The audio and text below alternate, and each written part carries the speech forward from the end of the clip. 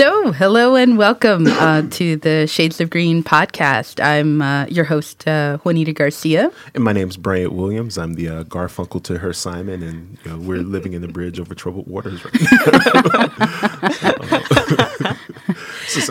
Juanita's going to get tired of seeing me pretty soon. We've recorded several episodes over the course of the last few days, and I think she's been pulling her hair out dealing with me and having to edit some of my mistakes. So I greatly appreciate your patience. It's not edited. It's completely organic, all of these recordings. We're just going to leave it all in. So we're recording in the lovely 1871 podcast studios. Thank you very much to Juanita Garcia for setting that up, and the Parker Gale Capital for sponsoring this amazing podcast studio here at 1871. The sponsorship deals for us. I'm willing to, as you can see from all the previous episodes, I'm willing to shield for anything at this point.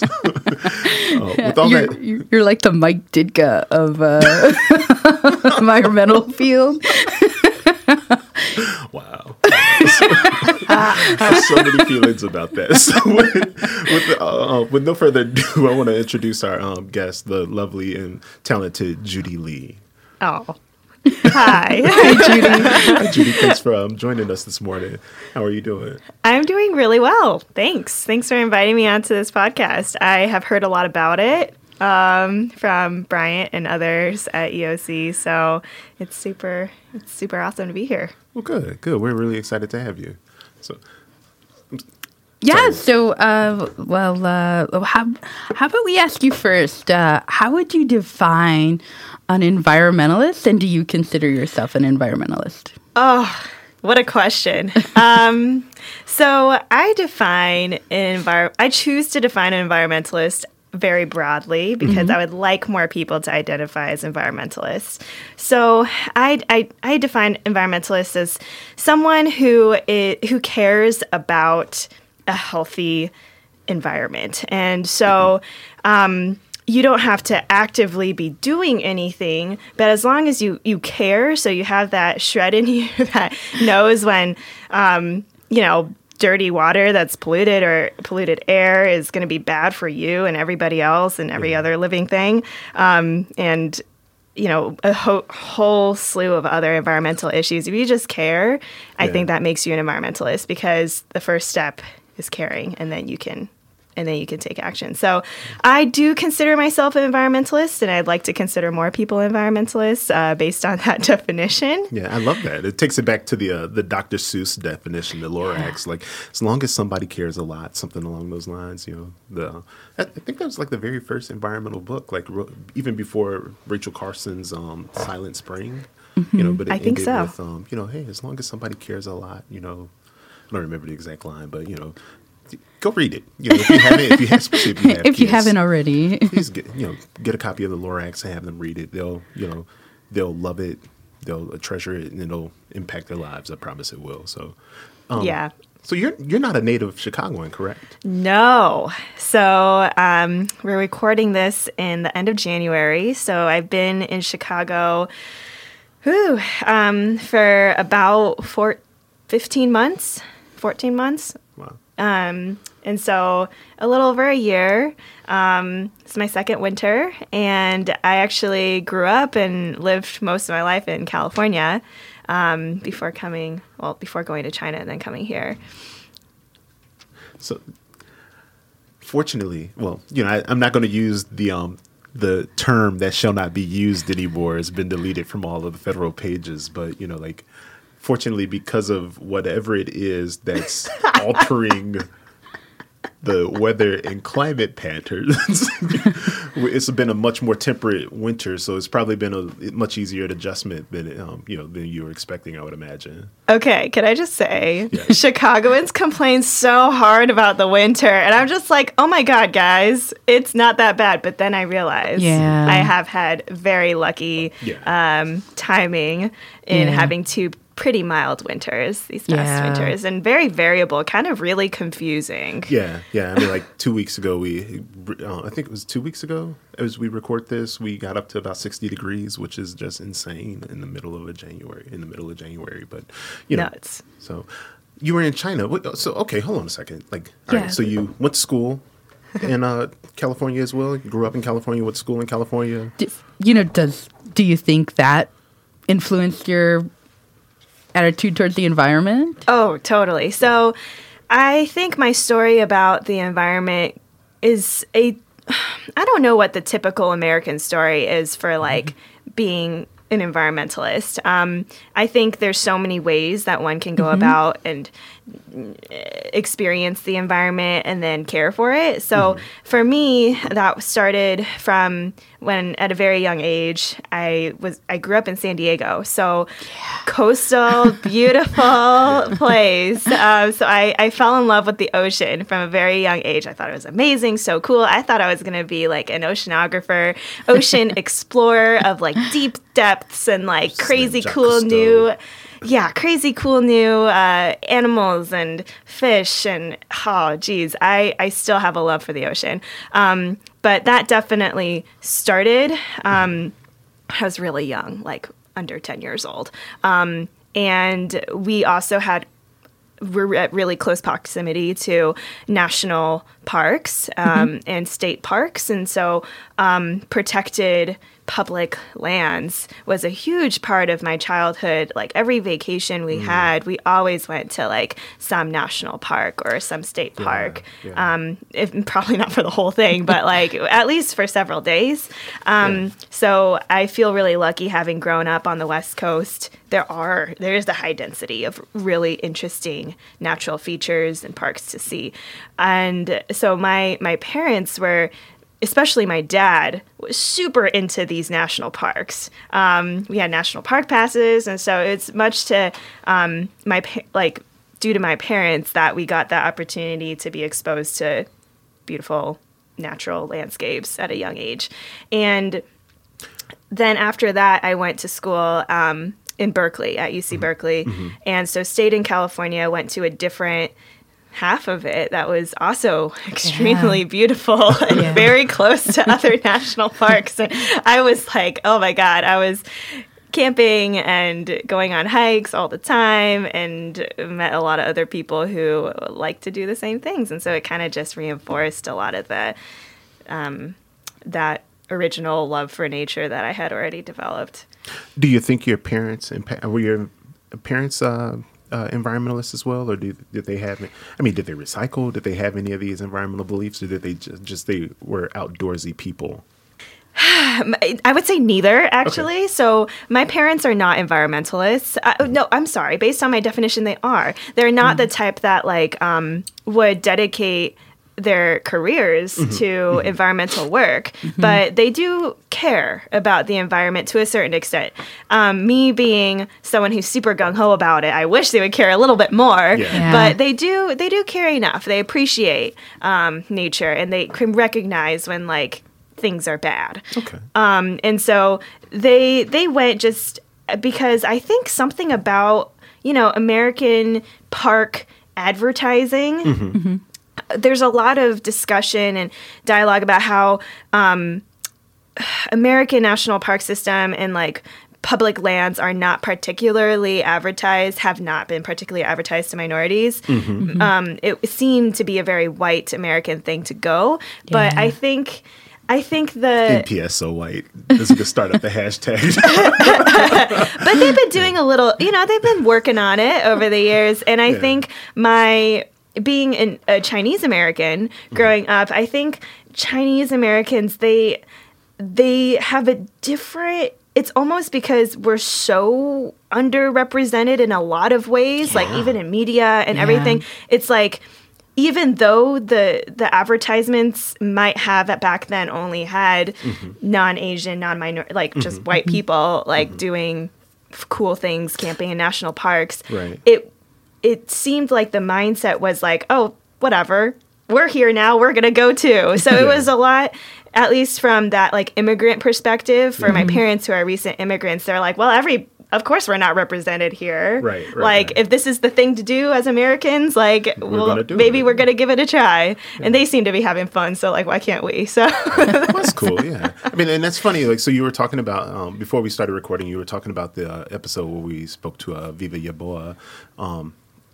she actually spoke about disabling the National Park Service because if you think about it, like the Buffalo Soldiers were very involved in the as the original rangers for the National Park Services. So there are ties to people of color, and we've been just pushed aside and marginalized in a lot of ways. But that's a really interesting point too about the lack of media attention or representation rather for Asian Americans, specifically Chinese Americans, and I believe it's the NRDC, their current executive director is a Chinese American.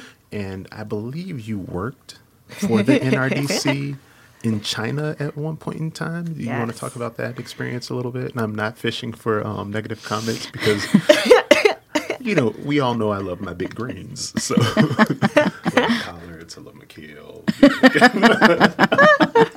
I love kale too. So jumping forward like 10 years, I graduated from UC Berkeley, and before graduating, it was like, what do you do, right? That same question that everybody asks as a almost grad. What was your degree in, just to get a... So I was kind of crazy. And I double majored in environmental science and environmental economics and policy and got a minor in energy resources because I went to UC Berkeley and they have like 7 majors related to the environment. So it was possible. But these kids spoiled nowadays. Like back in my day when it was just an environmental science major, you might have had environmental policy.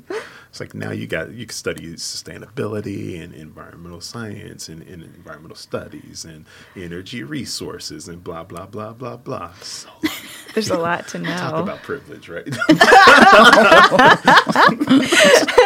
I'm just kidding.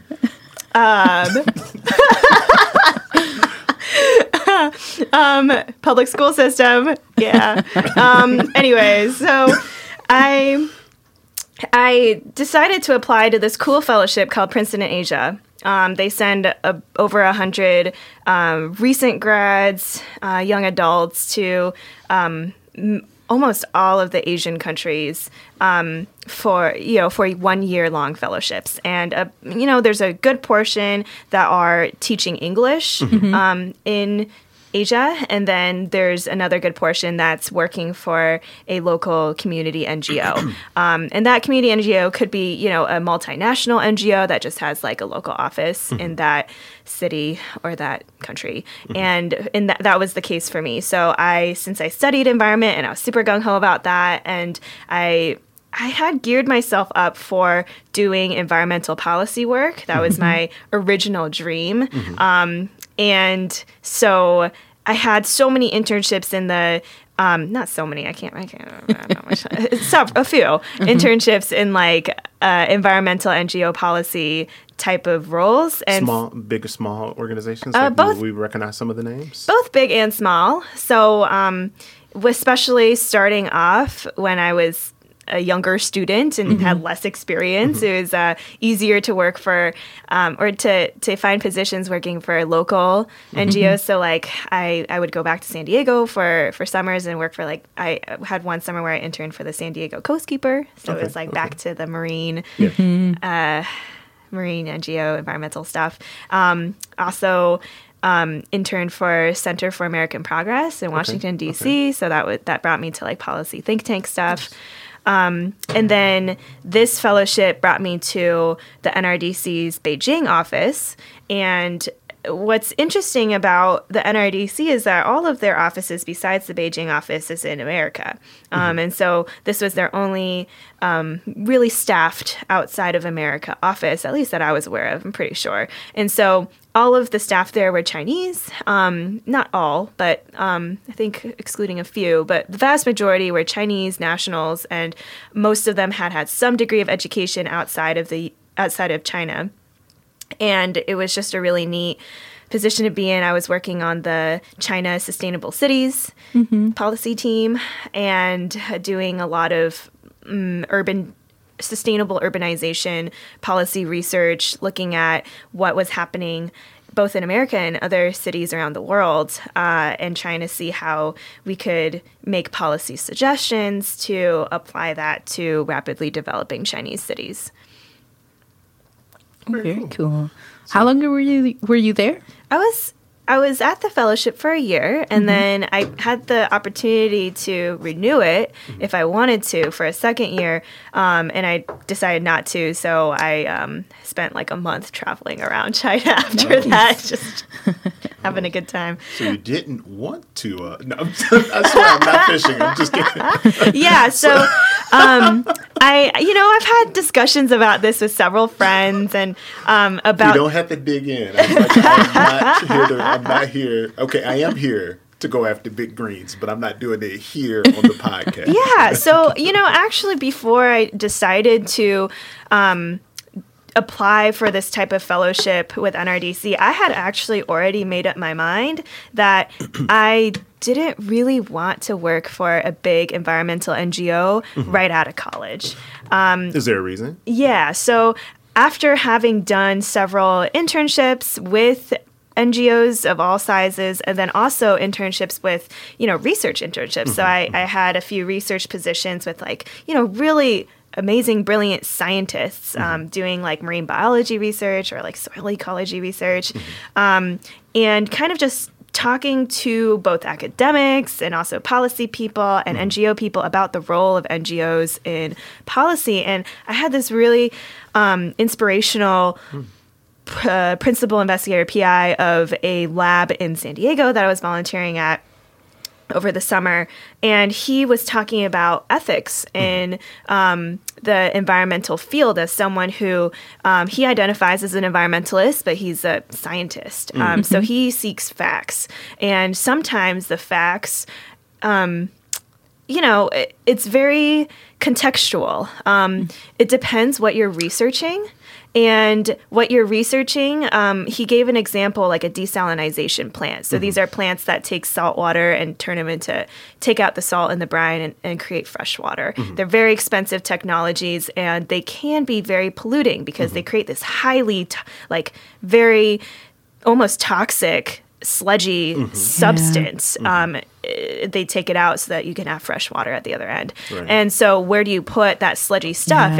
It kills things that you put it on. And so there's a lot of environmental research on what, environmental impacts these things have. And he had done some of this research, and he said that at least, this was also at this point a few decades ago when he started doing this research. So, I'd like to think things are changing on like environmental NGO responses, but we'll see.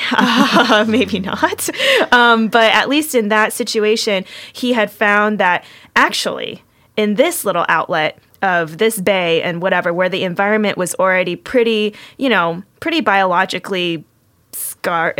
There's things living, but it's kind of already like a salt plain, and kind of a dried up salt plain. And having a desalinization plant there, it's like not that bad, especially if you have to have fresh water. And there's so many worse ways to get dam rivers and like whatever. And like having a desalinization plant here, he found from his research it doesn't actually impact the environment that bad. And he published this. He was kind of vocal about it.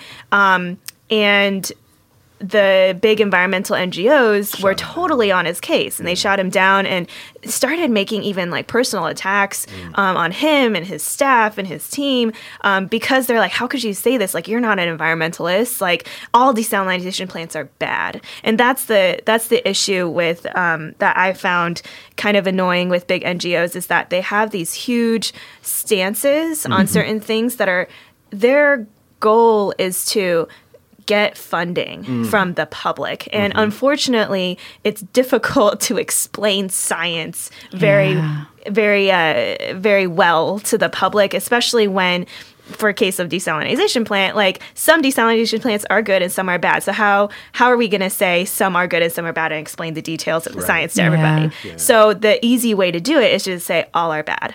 Yeah. And so this happens a lot with all types of environmental issues. Yeah. And that really turned off this professor. He was telling me these stories, and it kind of gave me at that point, my young, fresh mind, I was like, no, NGOs, they're supposed to be like idealists and like, no I guess very little, they're not profit driven, so they're supposed to be for the interest of like the environment. Yeah. But in many cases, since they're such large organizations, they can take stances that are for the best interest of the organization and its sustainability, its sustained function, to continue to have yes or no issues, black and white, make it very simple for like the public to jump on and continue to support. And for some issues that works really well. But for a lot of environmental issues, it's a lot more complex. Do you think, especially the American public, and on sort of a lack of ongoing science education is a problem for the environment and understanding whether or not they are environmentalists or social and policy issues?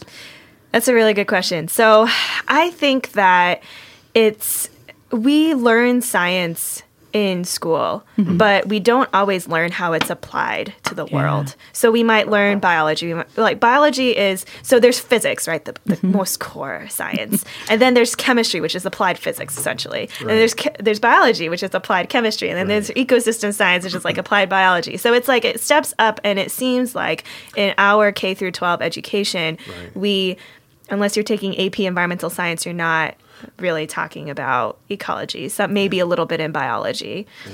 That's mind-blowing, though, if you think about it. You said that physics is the essential, right? Like that's the starting point. But, most schools, at least in Chicago, I don't know how much has changed. My kids aren't in high school yet. And, it's been a few years since I graduated from high school. But, biology was the required science, and then you took chemistry. But if you really were interested in the sciences, environmental science might be available to you. You might be able to take physics, but these were electives. These were like, hey, if you get down the road, like maybe we should be starting with physics, then moving on to biology, and so on and so forth.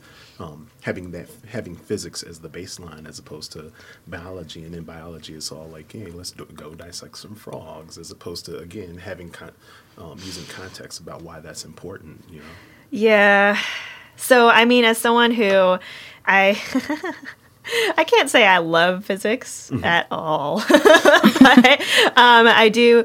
I tried really hard to understand it because you have to. Yeah. I think it's just naturally, since you can't dissect something to see something. I mean, you can use biology is just so much more hands-on and fun in those ways, which is why it seems like it's more approachable at a young age. And maybe, the order is better that way. I don't know. I haven't given it as much thought, but I think that idea of like applied science, we learn about it in class, but I don't think there's enough like outdoor education and like hands-on education to actually make it something that seems real and something that's all around you. Yeah. Yeah.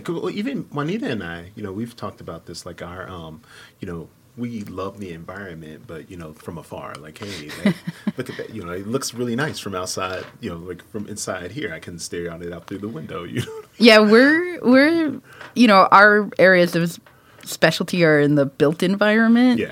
And, not that we don't love ecology and the environment, but it comes from a different place. Exactly. Yeah. I've grown to appreciate it, as opposed to like growing up and being like, oh, I got to get out into the woods. And I guess when I think back on it, I mean, like we did spend a lot of time in Whistler Woods, as a kid, and, like the forest preserves and the parks and stuff like that. But it wasn't like, oh my gosh, open space, I got to get out there. Like, oh no, it was like, oh my gosh, here's enough open space for us to play football. Let's go do that. Yeah.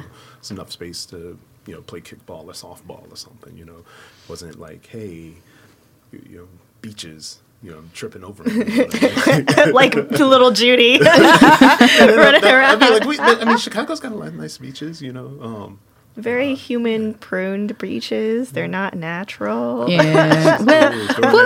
West Coast shade over here. I don't know how much you got to see,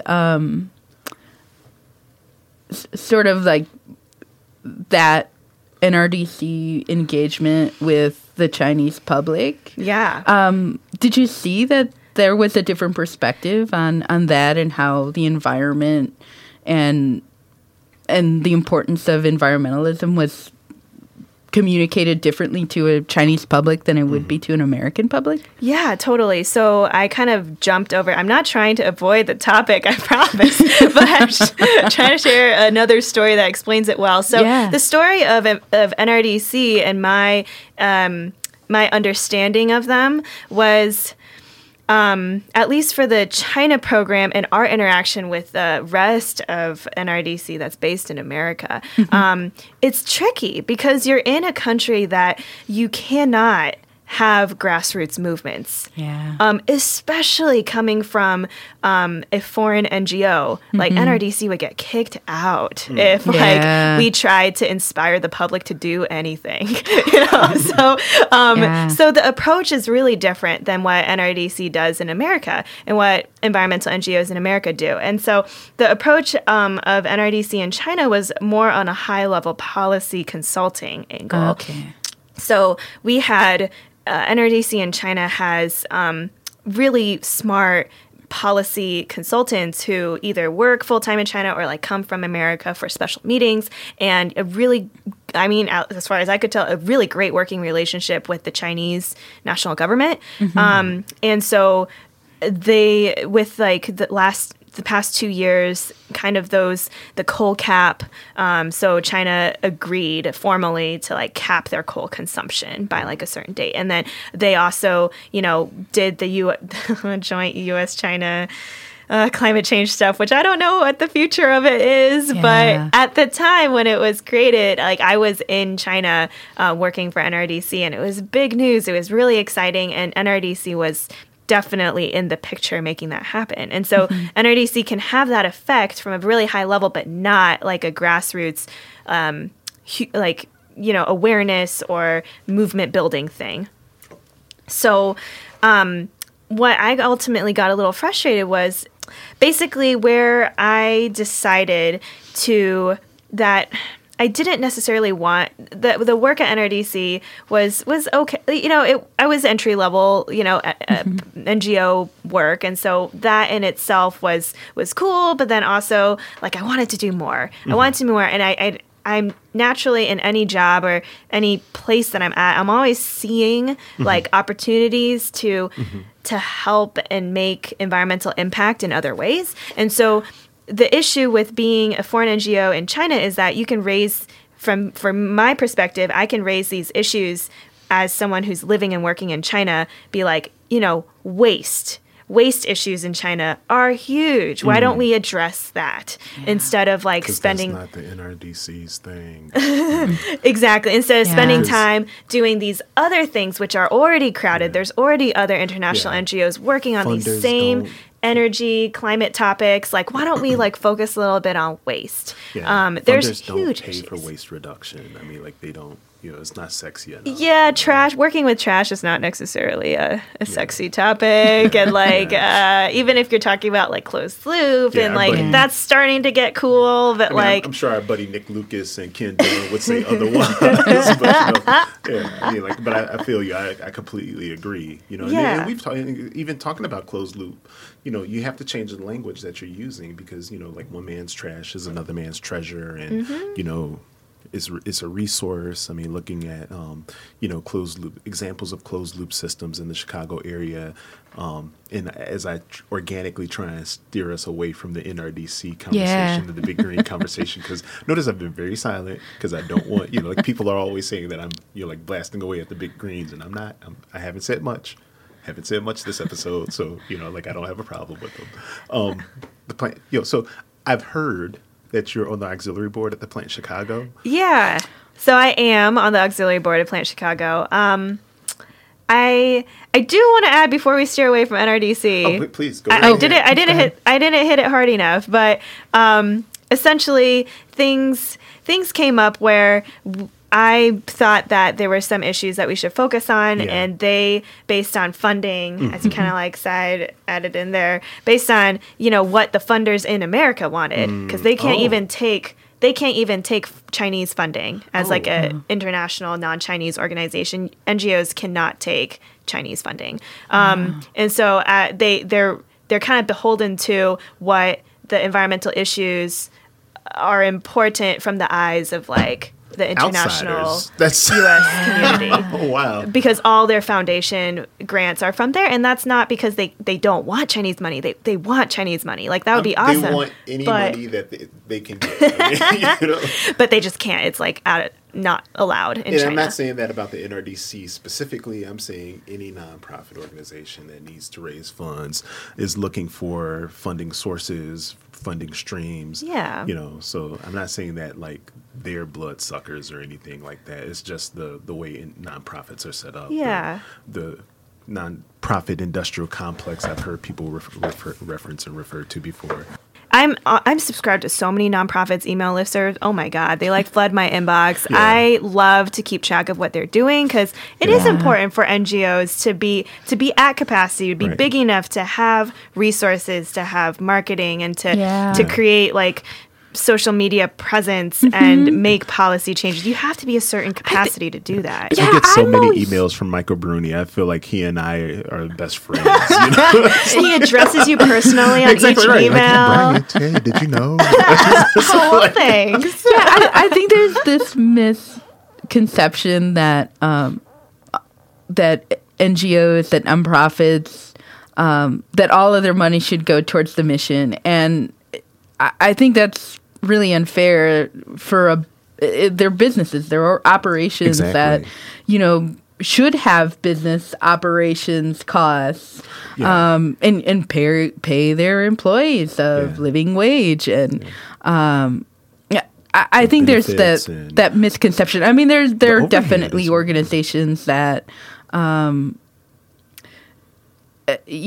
some have had some problems with that. But I think those indexes of how much money goes towards the mission of an NGO are misleading, and it's not fair to expect these nonprofits to dedicate all their money to that.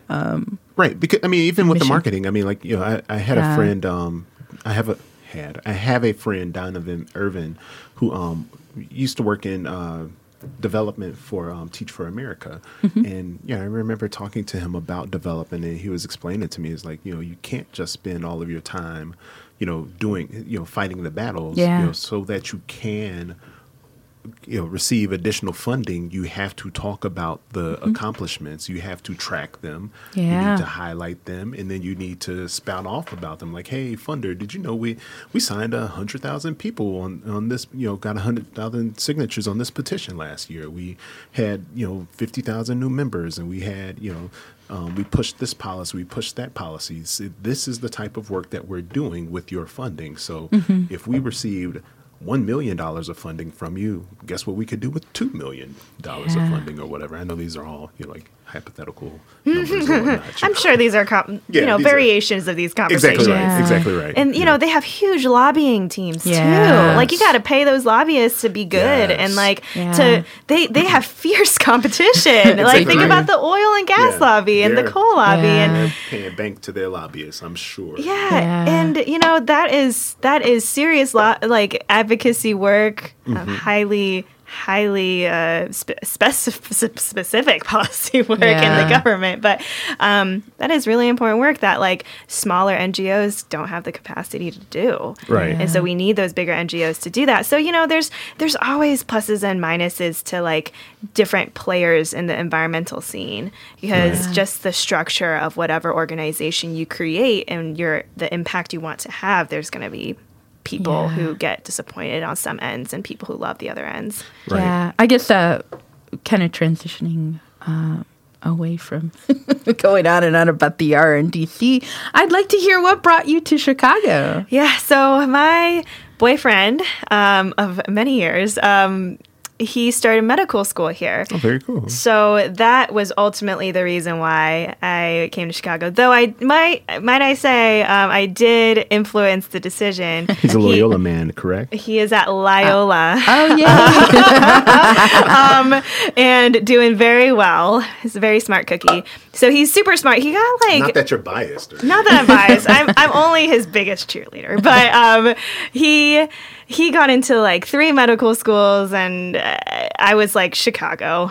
sounds like a good place. It's out of the three, like, big metropolitan region. There must be a lot going on. Must be a lot of cool people. Though I heard about that winter thing, but like, I'm just gonna it's overrated. buy warm clothes and I'll be Chicagoans fine. are complaining about Just layer.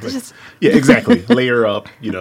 It's been great. It's been really good. So I had never been to Chicago, not even visited, Really? before I decided that I was going to move here.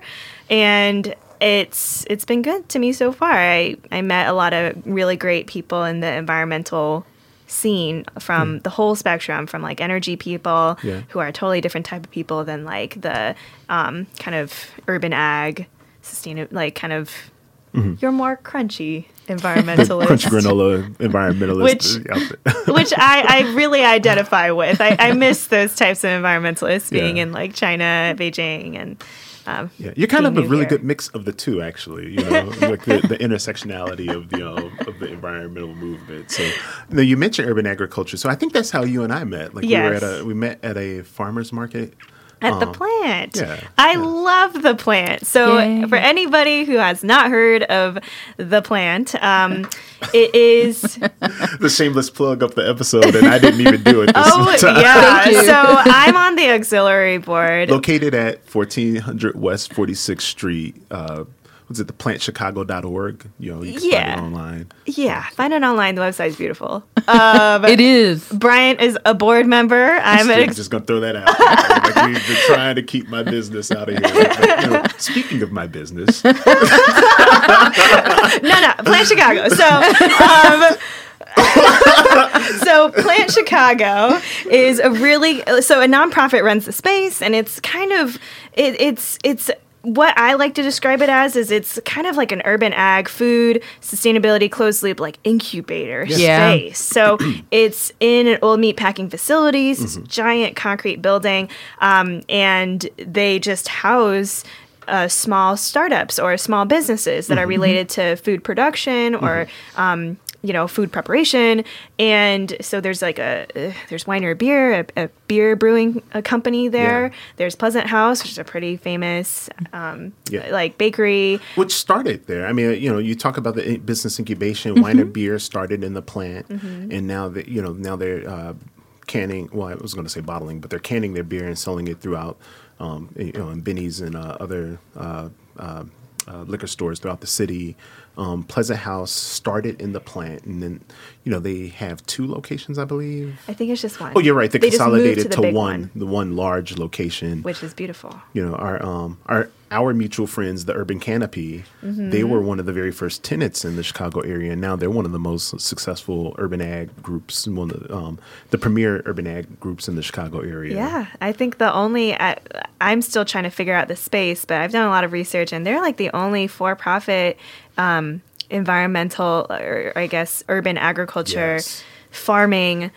urban farming organization that I found. You're right. You're exactly right. I think they're one of the only that I'm aware of, and I point them out when I'm talking to people about urban agriculture all the time. Or urban gardening, or however you want to slice it.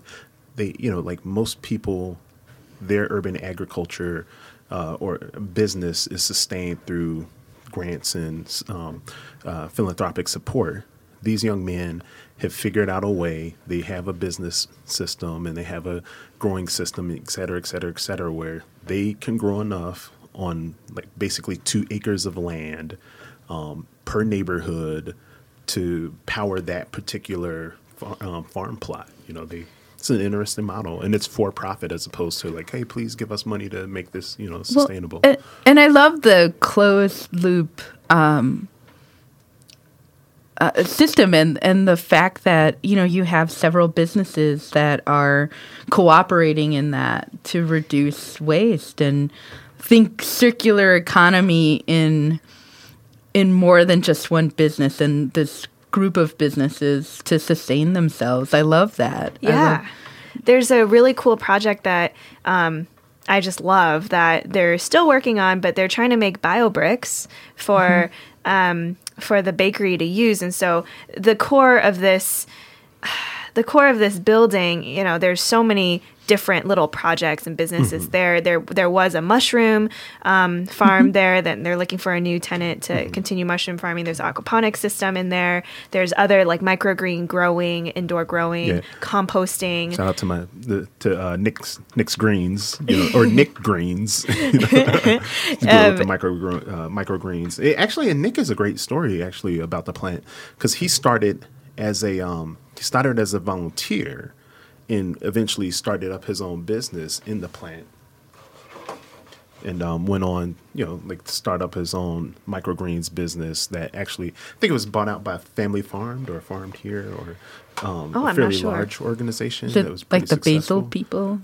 I think so. Farmed Here is the basil people. Yeah, so I think his group was recently bought out, and it's really, it's been pretty successful and expanded over time. So, I think he's been doing very well, for himself within the organization there.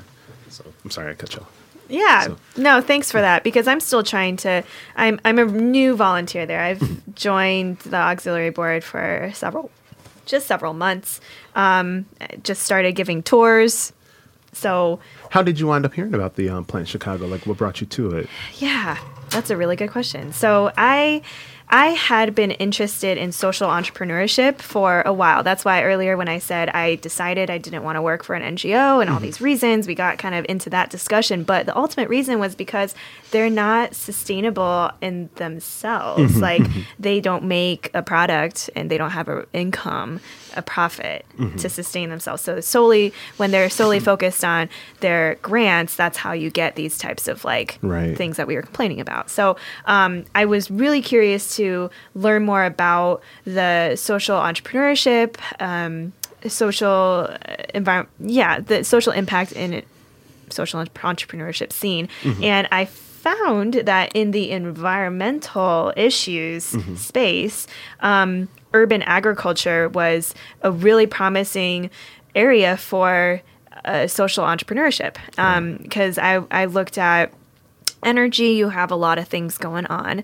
Composting, there's some great efforts in Chicago with grassroots kind of startup composting, biking and composting and all of that. Yeah, was it Farmer John and the Healthy Soil Compost project, where he bikes around picking up compost from residential, single-family residences. Yeah, there's that, and then Urban Canopy has their own composting revenue stream. Nature's Little Recyclers is out there in the South Side as well. And I think there's a cool guy named Liam who's based out of Ravenswood who does a similar biking, picking up compost startup.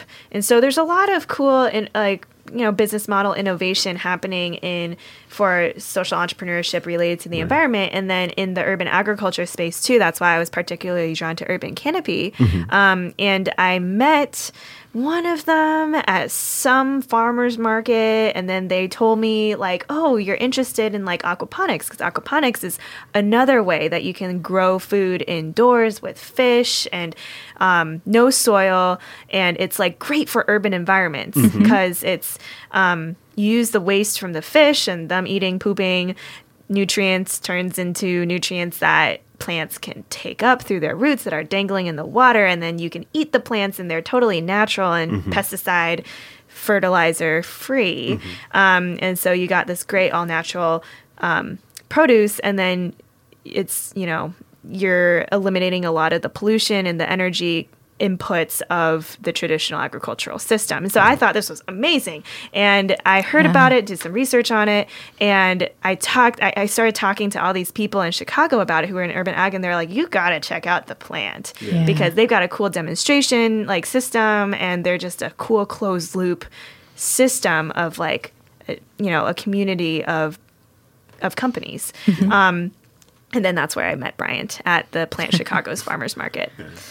I go to a lot of farmers markets. I like farmers markets. Yeah, I do too. So, we're also, all three of us are members of Environmentalists of Color, EOC. How did you come to be aware of EOC and join? Through Bryant. Actually, so... Well, I mean, not through Bryant, but through the head recruiter. the director of communications and recruitment for the Environmentalists of Color. Yeah, who I heard his name was Bryant. That's how I was brought in. Yeah, so he's a very charismatic guy. I mean, like, he's brought a lot of people to the organization. What can I say? I mean, So actually, okay. I mean, if we go back to the first time Juanita and I met, which was at a Environmentalist of Color's meeting at the NRDC's Chicago office, that was because I was, reaching through my own contacts and trying to find a job in Chicago. All my contacts were in through NRDC, kind of this environmental NGO community. And so they said, hey, we're actually hosting this event at our space. It could be cool for you to meet people. So that's how I ended up at first hearing about EOC. And then it kind of dropped off the map for me because I was looking for a job, and then I have all sorts of feelings about this. I'm going to move my mic away. So, go ahead. Like, oh, hey, we're just actually hosting. I'm done. Now, go ahead. Well, for their credit, my existing network with NRDC did help me meet a lot of cool people and get a better understanding of the environmental field in Chicago. As someone starting off, that was really, really helpful. And I could use any networking event, no matter where it was hosted, to meet more people. And so that was super beneficial. I met some really cool people, got really inspired about the environmental scene in Chicago through that first meetup. And then EOC kind of dropped off the radar for me as I was still continuing to look for a job. I moved back to California for a few months to continue looking for a job remotely. And then came here and then finally heard about it again when I met Bryant again and actually got invited to a meeting. So we've talked about a lot about your personal interests. Are you, I think you came to the plant because you're interested in learning more about aquaponics and trying to become a social entrepreneur yourself, or just trying to learn about social entrepreneurship? A little bit of both. So I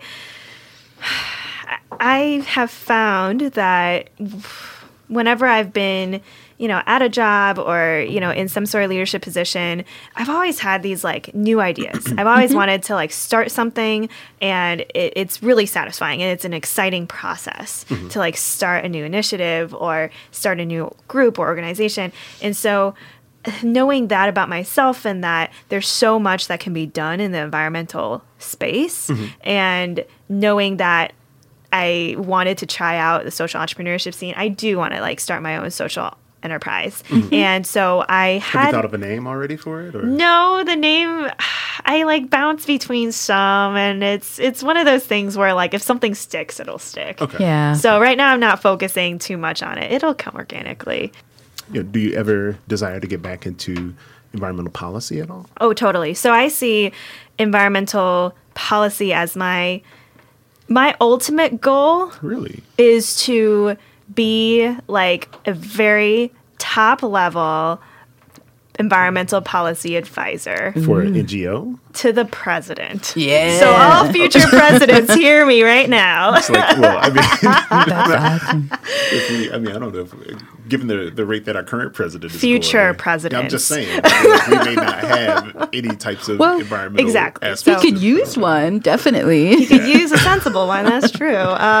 So yeah, I would have to think about that one. But so I think that's my ultimate goal at some point is to be in that level of policy power. That's funny. I mean, with your ties to the Bay Area, Van Jones was, the quote unquote green czar for President Obama. He was essentially the first green cabinet member when he first, when Obama was first elected. So, you kind of have those ties to the Bay Area. You both, he's born and raised in the Bay Area. You're educated in the Bay Area, so it kind of makes some sense to be again, closing loops, right? That's flattering that you would compare me to Van Jones like that. I mean, listen, you have that tie. I mean, you both, environmentalists, connections to